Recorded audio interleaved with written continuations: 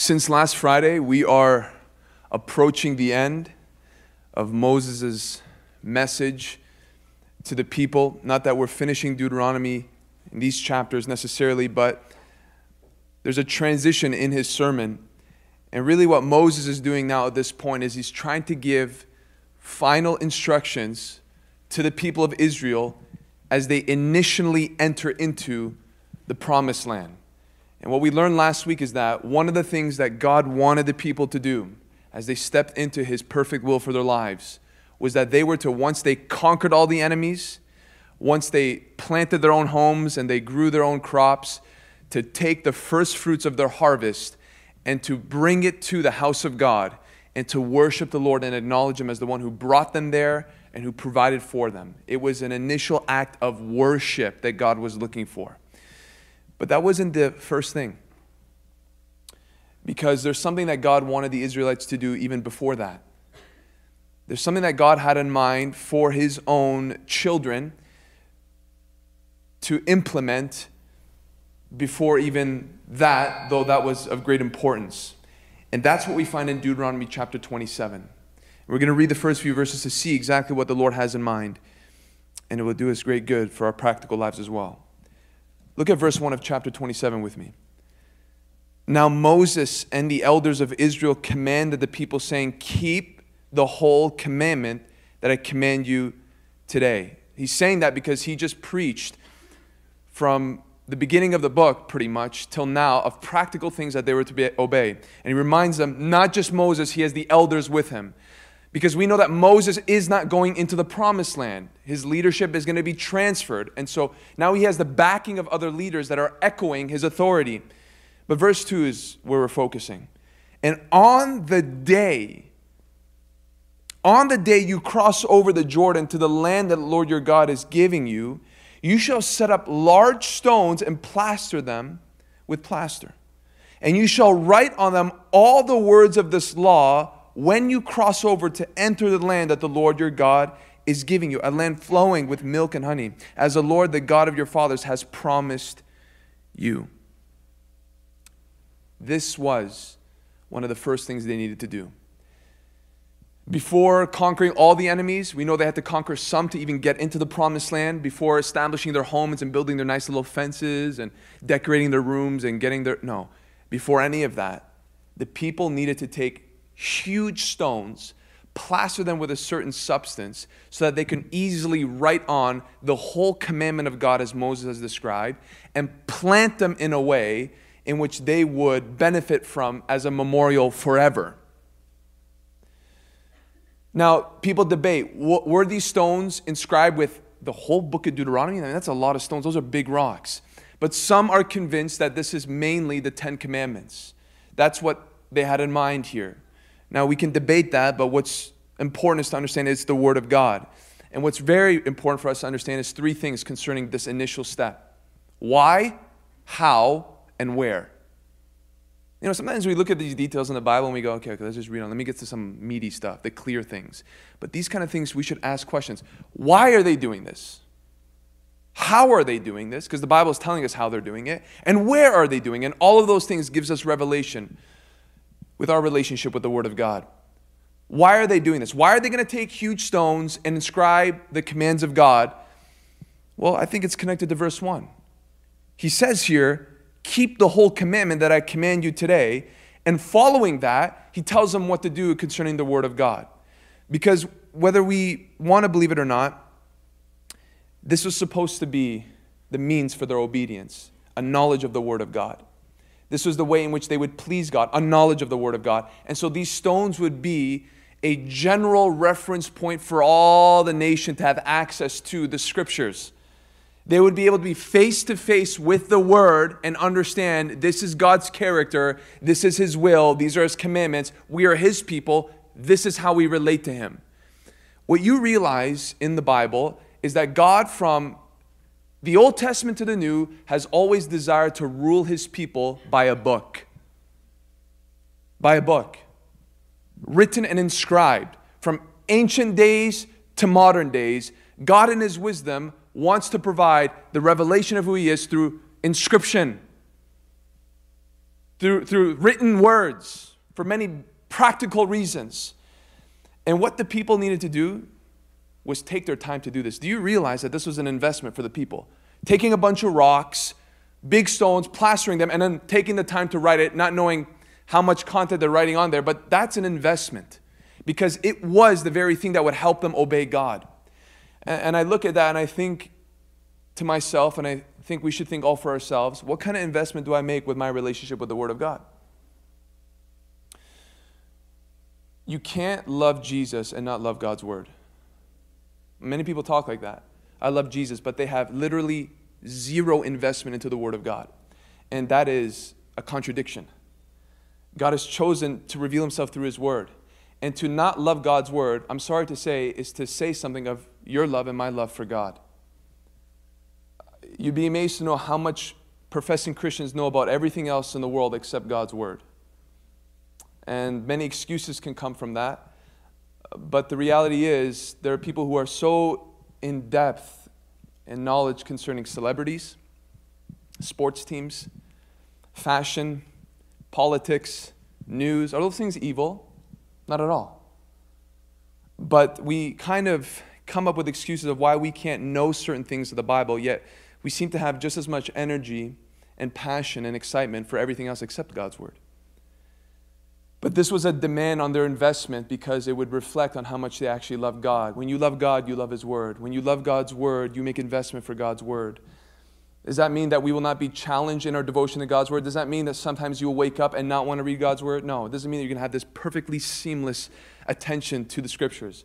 But part of the reality of being born again, brothers and sisters, is that you begin to love God's Word. I can tell you that before I was saved, I grew up in the church my whole life. I sat in pews. I can, if you were to give me the smell of church, I would know it. That makes sense. I knew what church smelled like, never mind preaching and songs. I knew it all. But I can tell you this about me, up to the age of 20, you could not pay me to read my Bible. You could not pay me to read my Bible.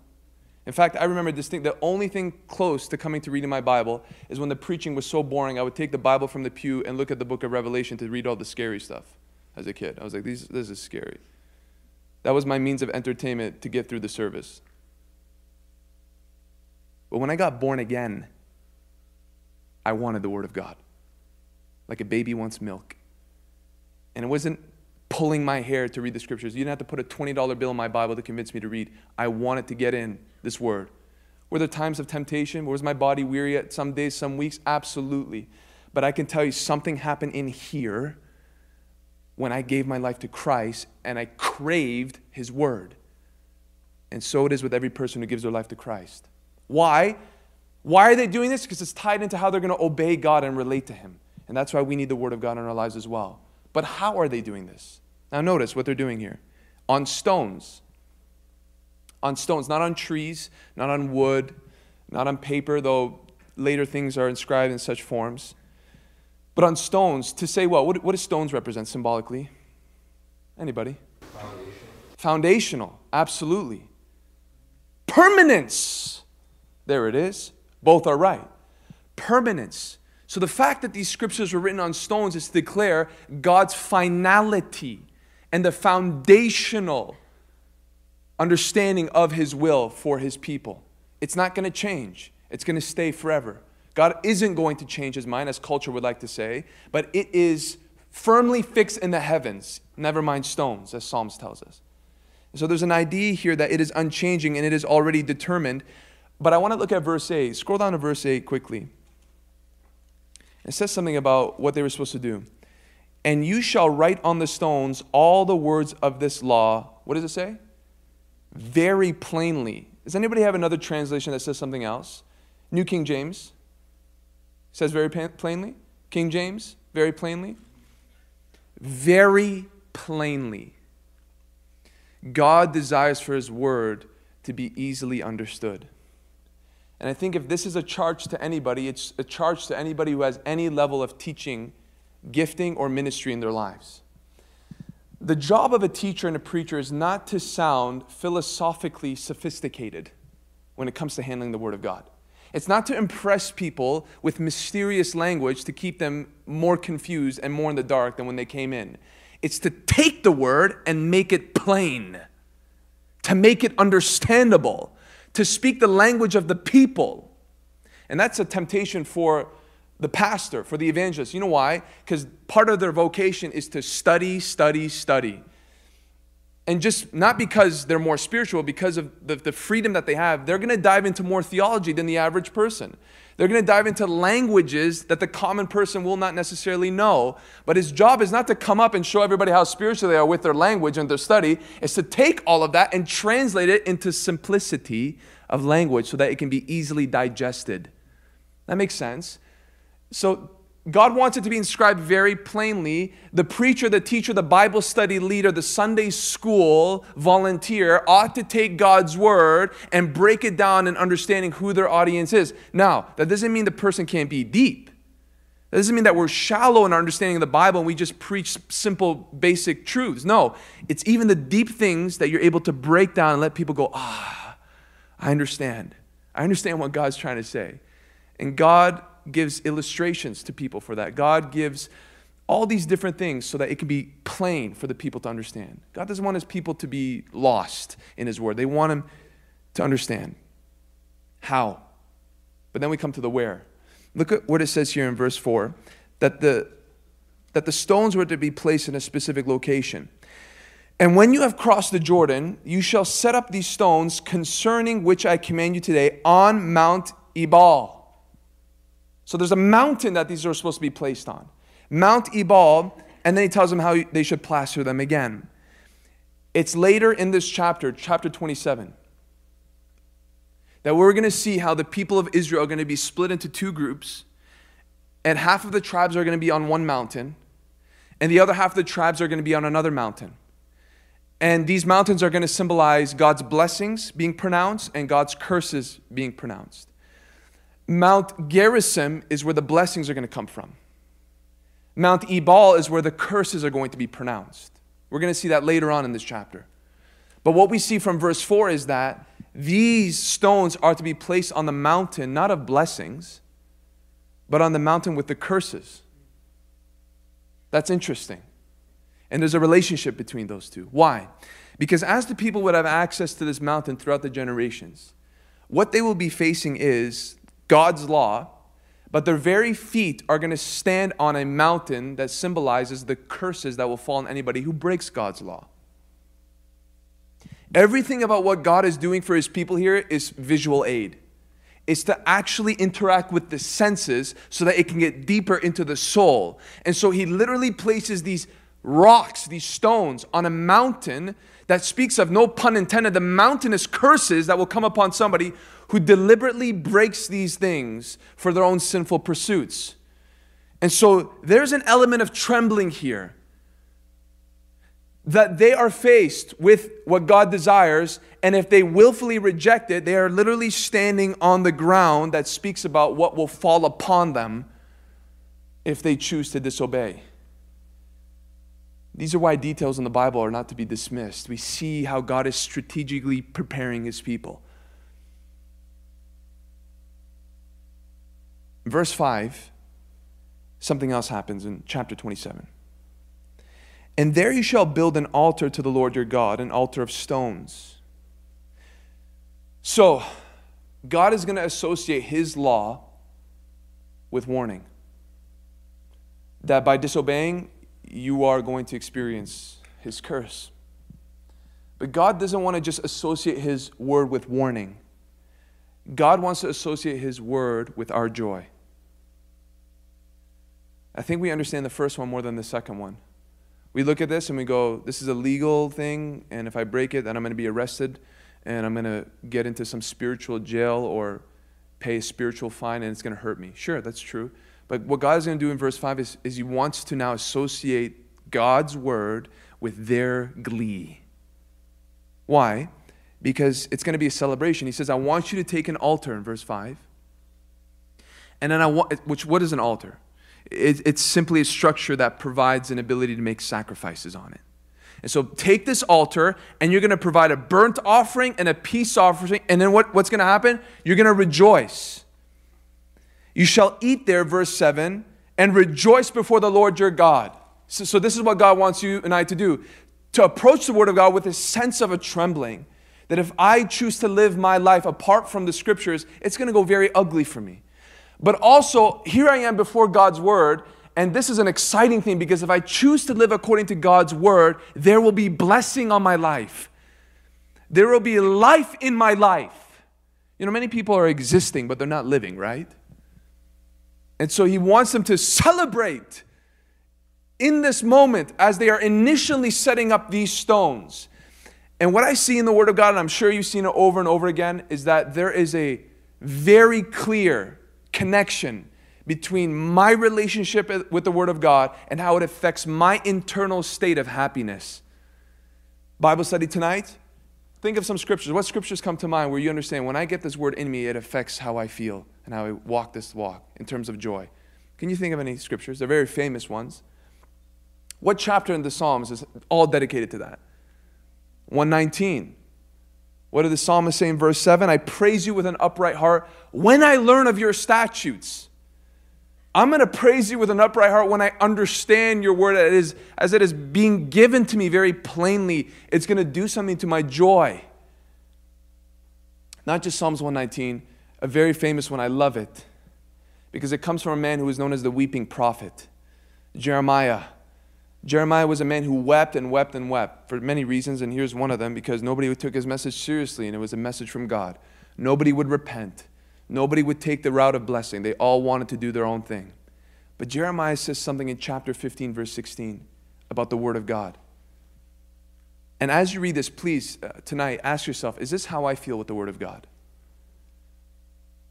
Ask yourself, is this how I feel when I come to the Scriptures? Your words were found. You know what that means? He found them. And once He found them, it says, I ate them. And your words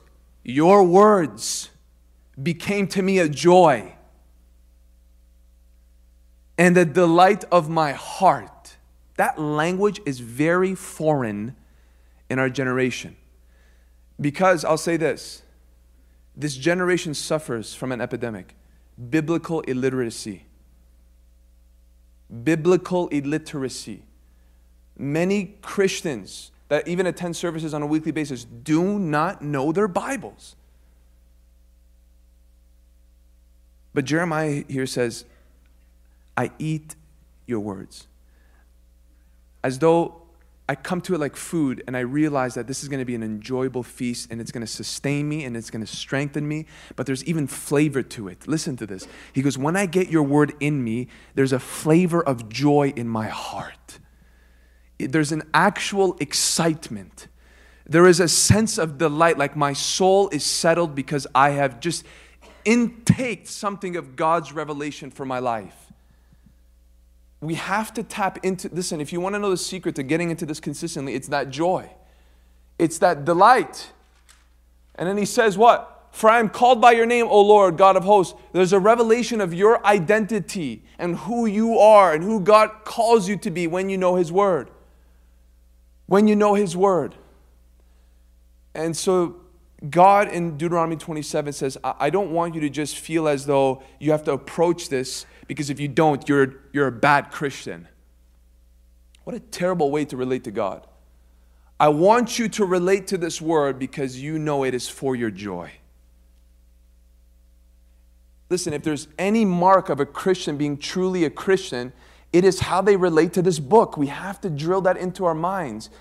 We have to understand that this is the very central piece to how we sit in fellowship with Him. And Jeremiah knew it. David knew it. Moses knew it. Paul knew it. It's through the written word. You think, I don't have that kind of expression towards God. Ask Him for it. Because the same psalmist who says, I rejoice when I learn of your statutes, he said in verse 18, open my eyes that I may see the wondrous things out of your law. It's going to be a battle some days. It's going to be a fight some days. Sometimes entertainment will be more pulling than this. But when you really tap into the deep wells of the Bible, you will tap into a joy, I can guarantee you that. I could tell you on a personal level, because the way I read from cover to cover. I just go through it book by book. And there you read New Testament, you finish, you go to the Old Testament. People have different reading plans. But for me personally, if I can just talk as a brother, I get excited not only when I finish a book, sure, but when I start a new one, I'm like, oh Lord, what are you going to say in this one? It's like starting a new chapter. You're just like opening a new door and you're wondering, what treasures am I going to find? What treasures I'm going to find? And there are some times where I finish a book and I think to myself, I need to read it again. I feel like I missed some things. I feel like there's some things I didn't really get. I need to go back in and go back all the way to the beginning. And it's a joy, not a job. I want to know Him. I want to know His Word. I want to be familiar. I want to master the Scriptures. Not so I can boast in knowledge, so I can boast in my knowledge of Him, as Jeremiah said.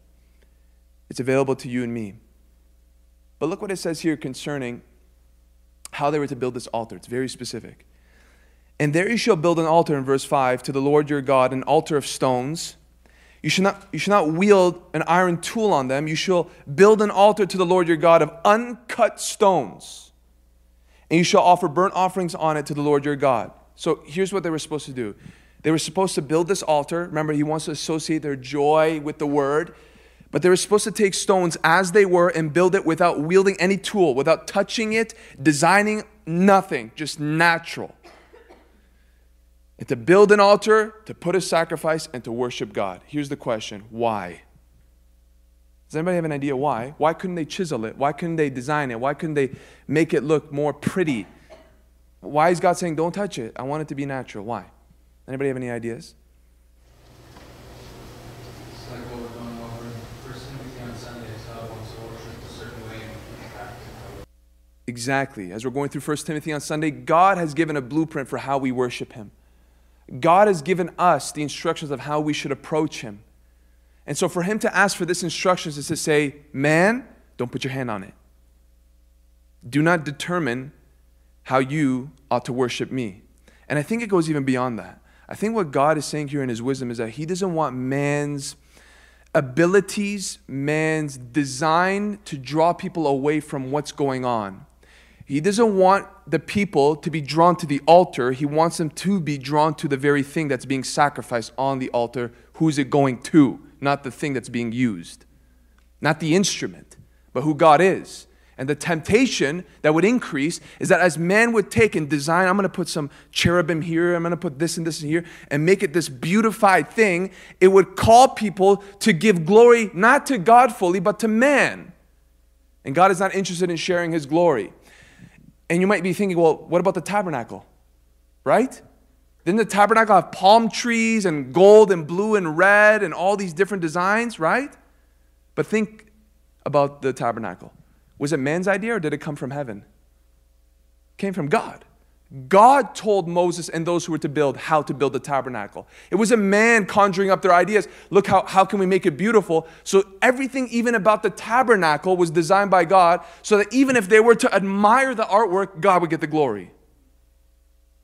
So when it came to the altar, don't touch it. Don't put your design on it because God is not interested that praise would be split in two ways. He wants it all for Himself.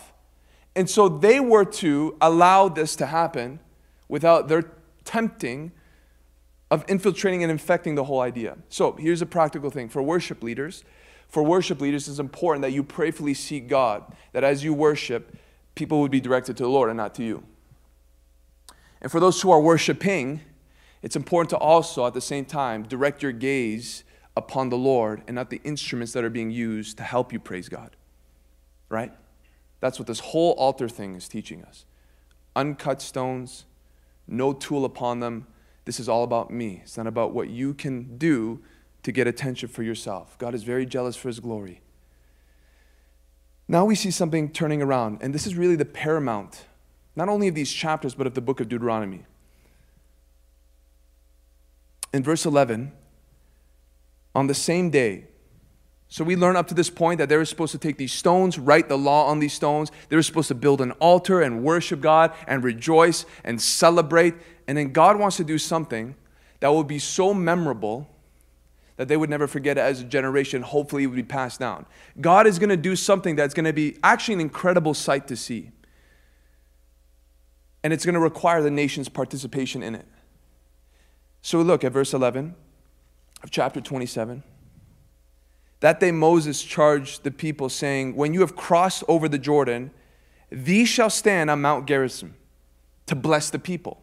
And he names 6 tribes: Simeon, Levi, Judah, Issachar, Joseph, and Benjamin. And these shall stand on Mount Ebal for the curse: Reuben, Gad, Asher, Zebulun, Dan, and Naphtali. And the Levites shall declare all the men of Israel in a loud voice. So this is what's supposed to happen. The tribes were divided in 2 even groups. And as we said earlier, 6 of those tribes would climb up on a mountain called Gerizim. And there's a valley dividing to another mountain called Mount Ebal. And 6 of the other tribes were supposed to climb on Mount Ebal. And you have the Levites that are going to do some declaration. Now, how this is played out, we don't really know. Because this group, Gerizim, is supposed to proclaim the blessings of obeying God. Then you have this group that's going to pronounce the curses for disobeying God. But what we see here is that the Levites seem to do most of the pronouncing. And what the people are supposed to do more is respond by saying amen. Is that what we see? Look at verse 15 down to verse 26. What you see is different statements being made. And the people's jobs was to what? Say amen. And amen, if you want a simple definition, if you've said it before you go to bed after your prayers, if you said it after you've prayed over your meal, what amen simply means. Does anybody have an idea? I agree, or so be it. Both are right. So be it. So when we say something, or when somebody responds even to a truth being declared from the pulpit and you hear somebody just peep out an amen, what they're saying is so be it. So be it. Or I agree. And what's going to happen here is that the Levites are going to pronounce some curses, some sins that warrant a person to be under not the curse of a witch, not the curse of some devil or the devil himself. Listen to the profound truth of this. A curse that would be given by God. And the people are going to say amen to these things. They were to agree in this act on something that many people can't agree on. What is it? A balanced view of God. They're going to say amen to, unfortunately, what many people in our day cannot say amen to. And that is what? A non-contradicting expression of the character of God. See, if these mountains symbolize anything, they symbolize the goodness of God and the severity of God. The mercy of God, the judgment of God. The blessings of God, the curses of God. And you know what we have in our day? Throughout history, really, you have many people that like to camp on the blessings mountain. God is love. God is good. God is kind. God is compassionate. You're right, but there's a whole other mountain to who He is. And what you have, if you have another group of people that love to camp on the curses mountain, the judgment factor. God is a judge. God is holy. God will throw people into hell one day. If you don't get it together, God will it is a fearful thing to fall into the hands of the living God. And you got people that camp on that mountain. And when you mention anything about love, they go, yeah, but God is holy. Both are right, but we need the balance. We need the balance of understanding who He is. Because if you emphasize just on the kindness of God, you run the risk of people who think and begin to now convince themselves that God is okay with their sinful behavior. That God is okay with my decisions that contradict His will because surely I am His child and He won't do anything about it. Or surely we are all God's children and one day we're all going to be reunited with Him because He understands our fallenness. That's the danger of camping on that mountain and not building a bridge to the other one. And if you camp on the mountain of Ebal, the curses, you run the risk of people who live in absolute terror and fear in relationship to God. There is no idea of love. There is no motivation of genuine intimacy with Him. In fact, the only benefit that a person who camps themselves on this camp and on this mountain, the only positive is that if I obey, I'm not going to get judged. There's nothing more to that. It's just, I'm not going to get judged if I obey God. That's the risk. Now, let me say this. Either one are equally as self-destructive as the other. If we do not take the totality of God, we ourselves will not be whole. We need to understand the fullness of who He is. And this is what this is all about. They're about to get a taste of understanding two sides of God. And I love how they split the tribes evenly, 6 and 6. You got 6 on one, you got 6 on the other, and they are standing upon the revelation of who He is. And this is not Old Testament. See, part of this understanding the balance of God, they got the mountain of blessings, they go, that's Jesus. That's New Testament. Mountain of blessings, that's Jesus. Mountain of curses, that's all the Old Testament. That's God. He was in a bad mood. Does the New Testament teach that? Or does the New Testament say something? If we can put up Romans 11:22, this is New Testament. This is from the apostle who knew the forgiveness of God, being, as he called himself, the chief of sinners. And yet in Romans 11:22, Paul says this about God. Note, he's talking to Christians, by the way.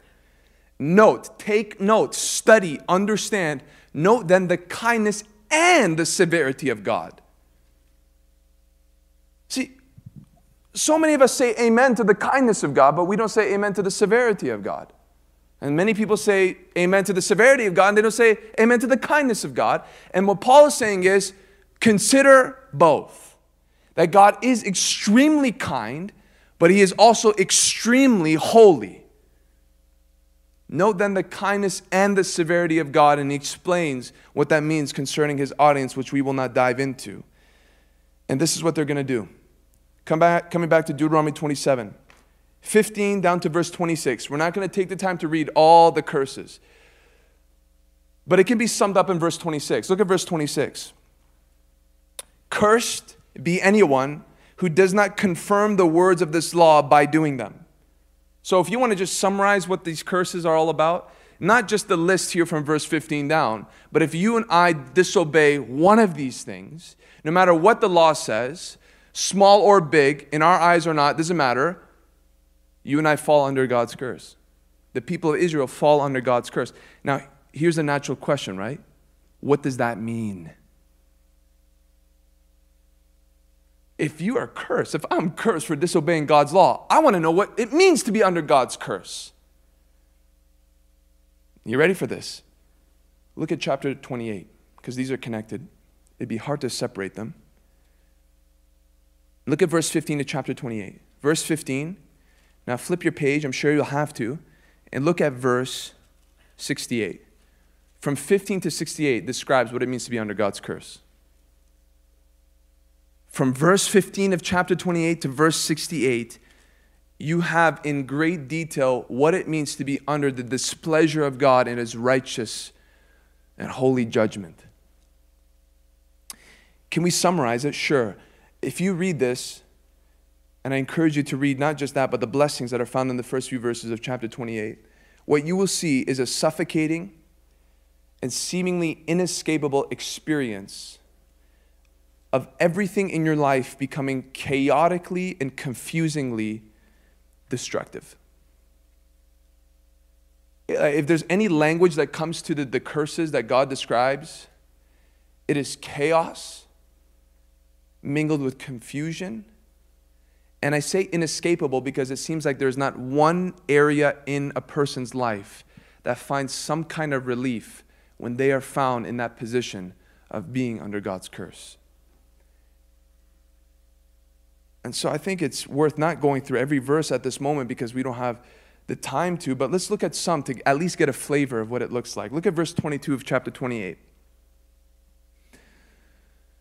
The Lord will strike you with wasting disease and with fever, inflammation and fiery heat and with drought and with blight and with mildew.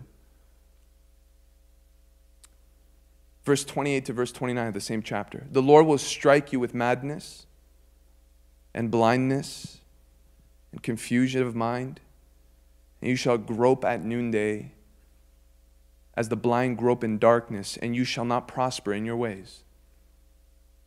Verse 33, a nation that you have not known shall eat up the fruit of your ground and all of your labors, and you shall be only oppressed and crushed continually. Verse 49 of verse 50.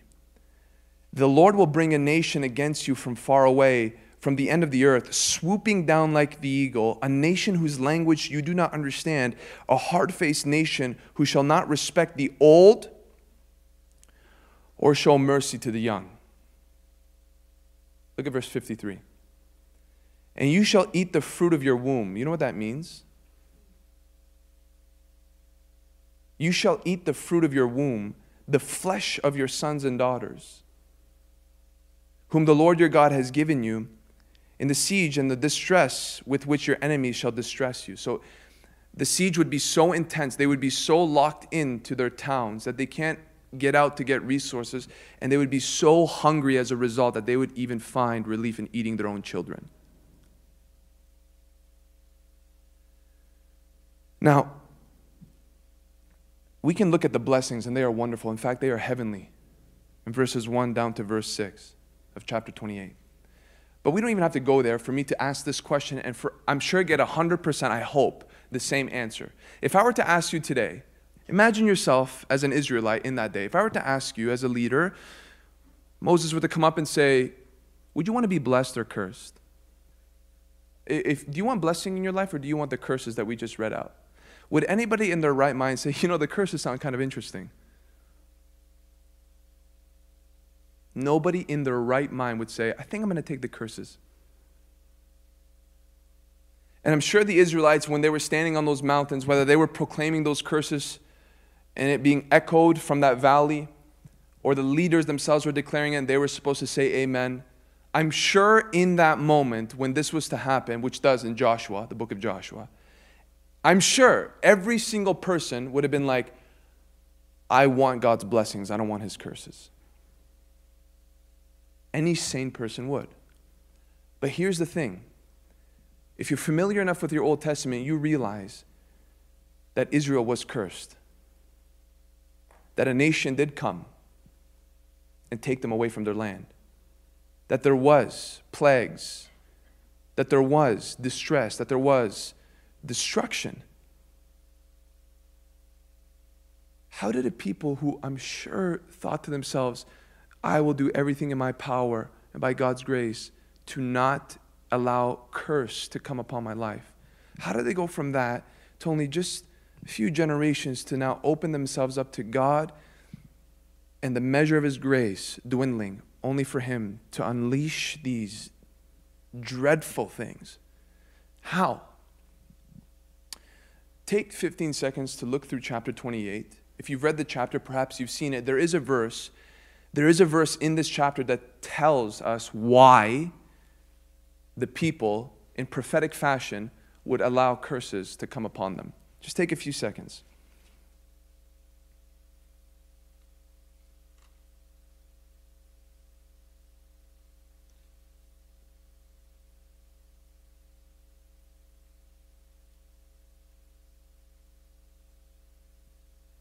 It's as though Moses stops with the Levites.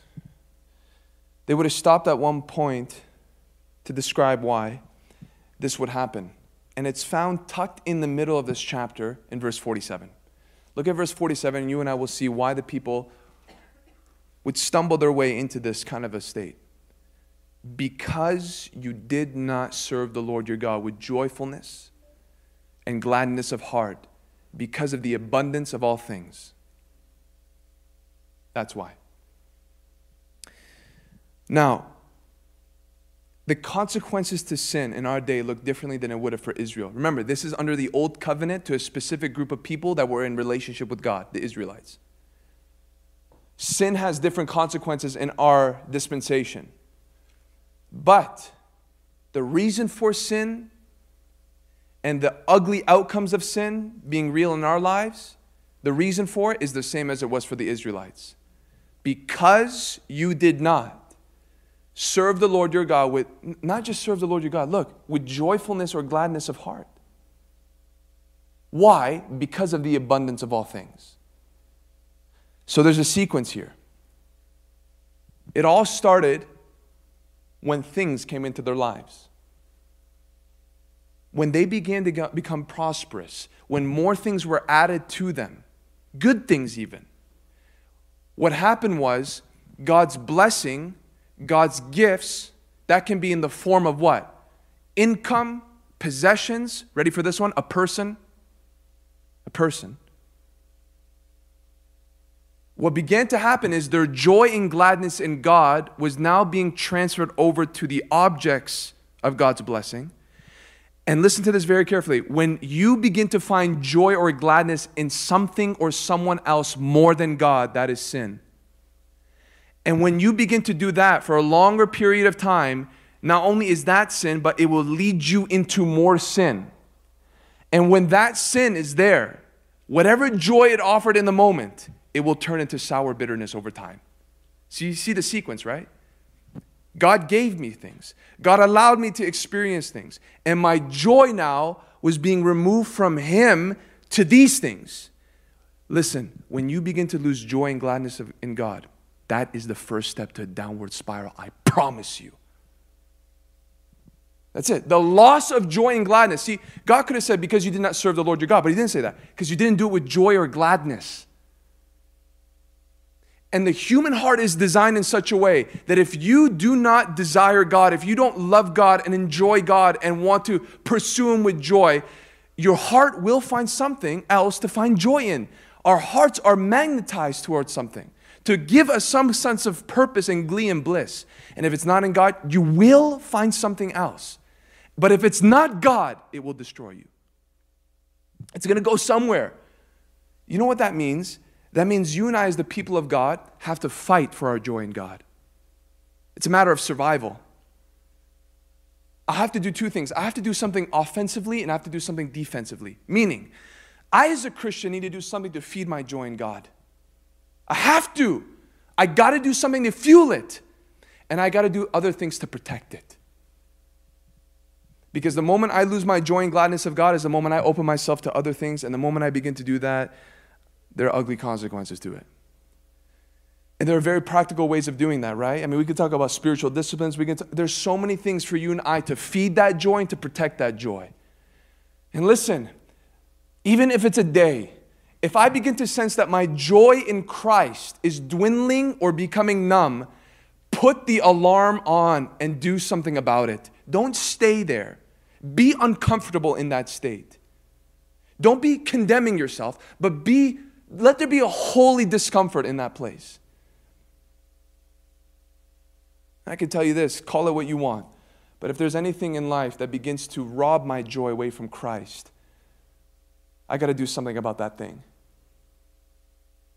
If there's something that's beginning to steal away my affections for the Lord, I got to realize that the moment that happens is the moment other things can happen that you will never even imagine will happen. It all comes down to joy and gladness in God.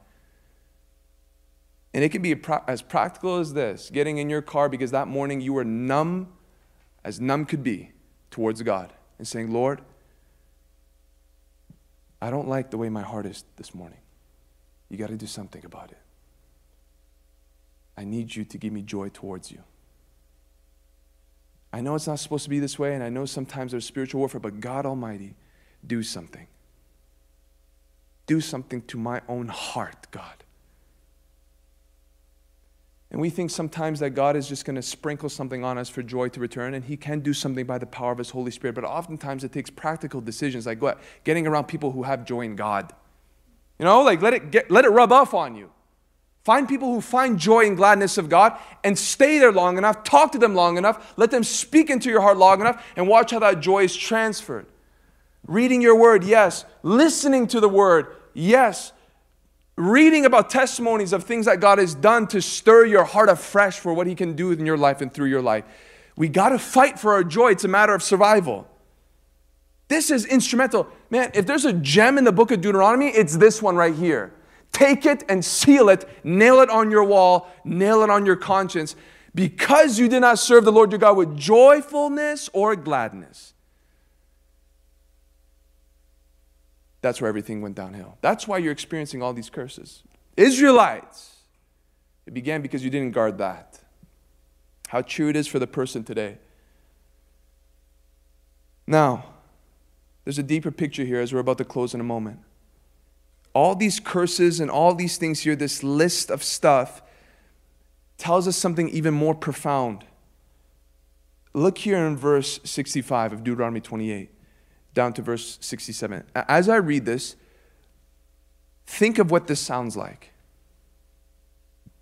And among these nations you shall find no respite, and there shall be no resting place for the sole of your foot. But the Lord will give you there a trembling heart and failing eyes and a languishing soul. Listen to the language here. Now go to verse 67. In the morning you shall say, if only it were evening. And at evening you shall say, if only it were morning.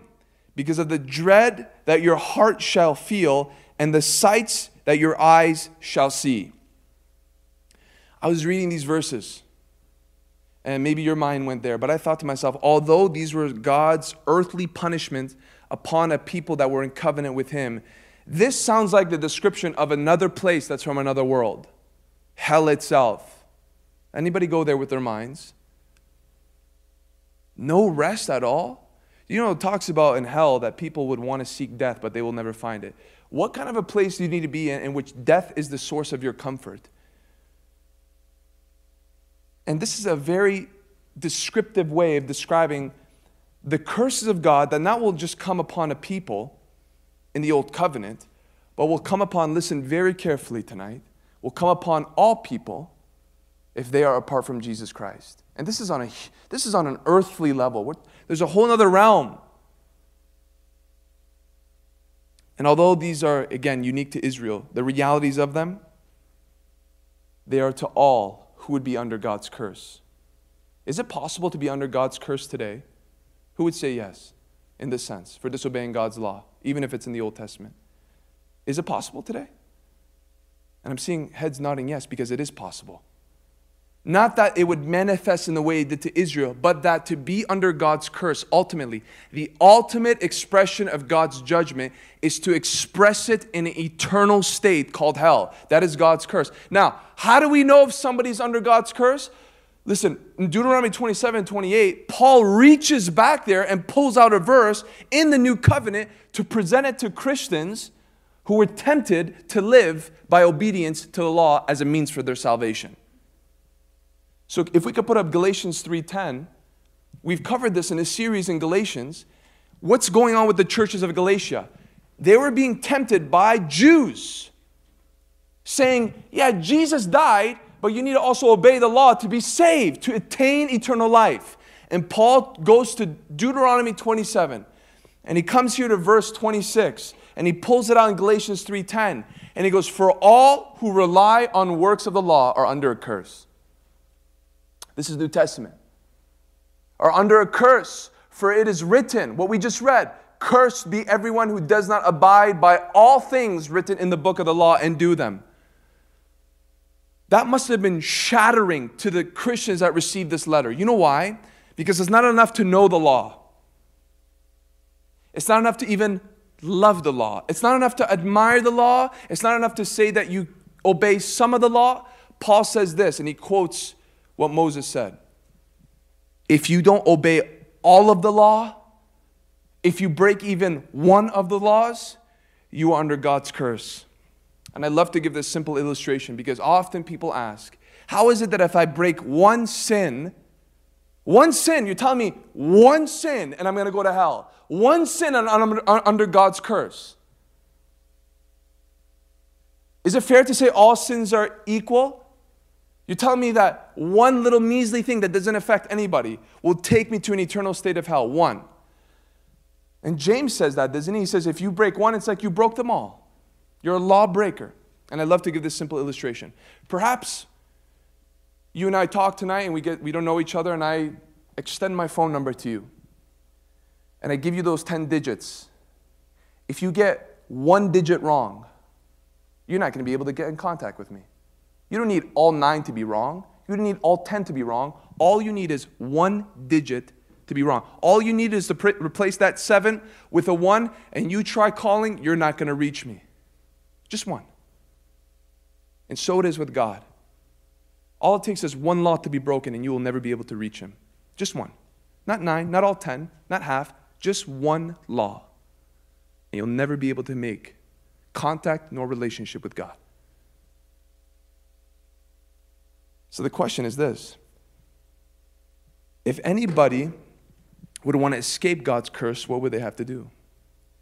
So this is a warning not to those who would want to live in sin. That they will be judged as well. But this is a warning to those who would want to try to perform to get right with God. Here are my efforts. I'm going to obey everything from this book to the T so that I can please you. And God says, if you do that and you break one, you're under my curse. That is the righteous standard of God. Listen to this. This is how holy God is. One, that's all it takes. Guess what? We all broke it. More than once, I'm sure. So that means we're all under God's curse. And there is a solution. Let's think about what we just covered. Go back to Deuteronomy. What mountain were the curses supposed to be pronounced from? Ebal. Not Gerizim. Ebal. Remember when they were initially supposed to build an altar? Where were they supposed to build it? On Ebal, not on Gerizim. So here's another reason for them building an altar on Ebal. Is that there would be a prophetic hint and a prophetic nudge from God. That the only thing that will be able to cover the mountain of curses on your life is a sacrifice. Because when they built that altar, they were supposed to give a burnt offering. And if we study Leviticus rightly, we know that these offerings are foreshadowing of who? The person of Jesus Christ. I want you to build an altar on Mount Ebal, not on the mountain of blessings, on the mountain of curses.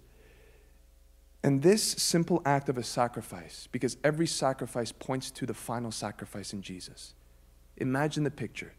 You have this altar on a mountain that represents the judgments of God, but this sacrifice will cover every curse in the person of Jesus Christ. And that's what we see in Galatians, not 3:10, but 3:13.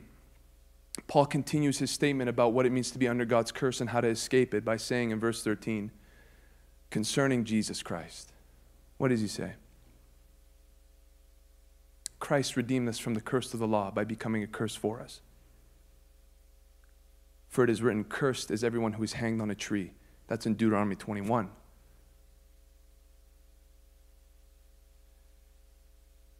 So the mountain of curses that we just read in some way fell upon the person of Jesus Christ. He became a curse. He experienced God's judgment as though he was a lawbreaker in every sense of the word, as a substitute for you and I. And they got a prophetic hint of that because God strategically asked them to build a sacrifice on a mountain that symbolized his judgments, to show that one day Jesus Christ would be hung on a tree and would experience the mountain of God's judgment upon himself so that you and I can stand on Mount Gerizim forever. Think about that today, please, because this is what the gospel is, and your eternity depends on it. If you refuse to believe that Jesus Christ became a curse for you, you are under a curse yourself. And you might not experience God's curse to the extent as we just read in Deuteronomy 28, but it is coming in an eternal expression one day upon all men. But God so loved the world that he sent his son. He sent his son as a representative for you and I. And he drank the wrath of God, every single drop, so that you and I could know eternal fellowship with God. And all you have to do is realize that, acknowledge that, believe that, and trust in that. That's what God is asking of you and me. So on this snowy day, you're here tonight, and you're hearing God's payment and redemption for your soul. Because we're not just doing a study of God in the Old Testament, of how he used to do things. We're talking about how this connects to you and I today in 2020. And here's the reality. How many people do you think are stroaming around or maybe even tucked into their beds tonight watching some kind of a movie, getting snugly with their family, are under God's curse? Life is dandy and fine, right? But because they've rejected the one who became a curse, they will one day know God's curse. And unfortunately, I think many people are going to experience that curse because many people are not making God's word very plain and true and simple in describing the totality of who God is. I would hate you with a perfect hatred if I just talked about Gerizim and didn't talk to you about Ebal. I would be, one, accountable to God, but two, I would be your worst enemy in doing that. You realize that? That the most loving thing that a preacher can do is present the love of God and the wrath of God in love to a people that desperately need to hear it. And so I ask tonight at this Bible study, did you receive the revelation that Christ 2,000 years ago became a curse for you, and did you accept that? Or are you still trying to work your way towards Him? Because as much as it might seem like a blessing to do so, God is not interested in your own efforts. He's not interested in you cutting stones and decorating your own life to impress Him. He wants a sacrifice. And you yourself, laying yourself on that altar, will not please Him because it's tainted with sin. There needs to be a perfect one who would stand in the gap for you and me. That was Jesus Christ. And it's yours today for you to know a joy and a peace. And it's for you and I to know heaven on earth as much as we can before we actually get to heaven. And all you have to do is receive it. Let's bow our heads. Let's just meditate on the sacrifice of Jesus Christ. That's all we need to do to stir ourselves to worship. But more importantly, if you're here tonight and you have not received Jesus Christ as your Lord and Savior, make that decision tonight.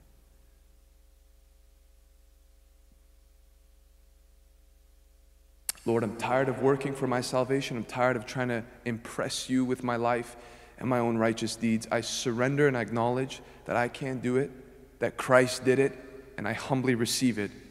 I humbly receive it for my own life. Lord, I want to know your blessings. I don't want to know your judgments.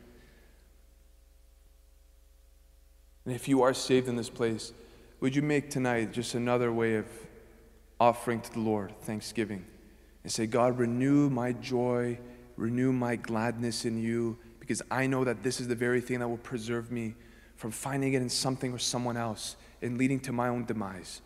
Give me a rejuvenation of joyfulness and gladness of heart. Help me understand the reality of you, how I can know you, how you can use me, how I can grow in understanding. Lord, I want to know that this is a joyful thing. This is a joyful thing. And I need you to help me understand that. And God is willing to answer that. Just stay there in the next few moments. We're going to sing, but talk to your God and fellowship with Him.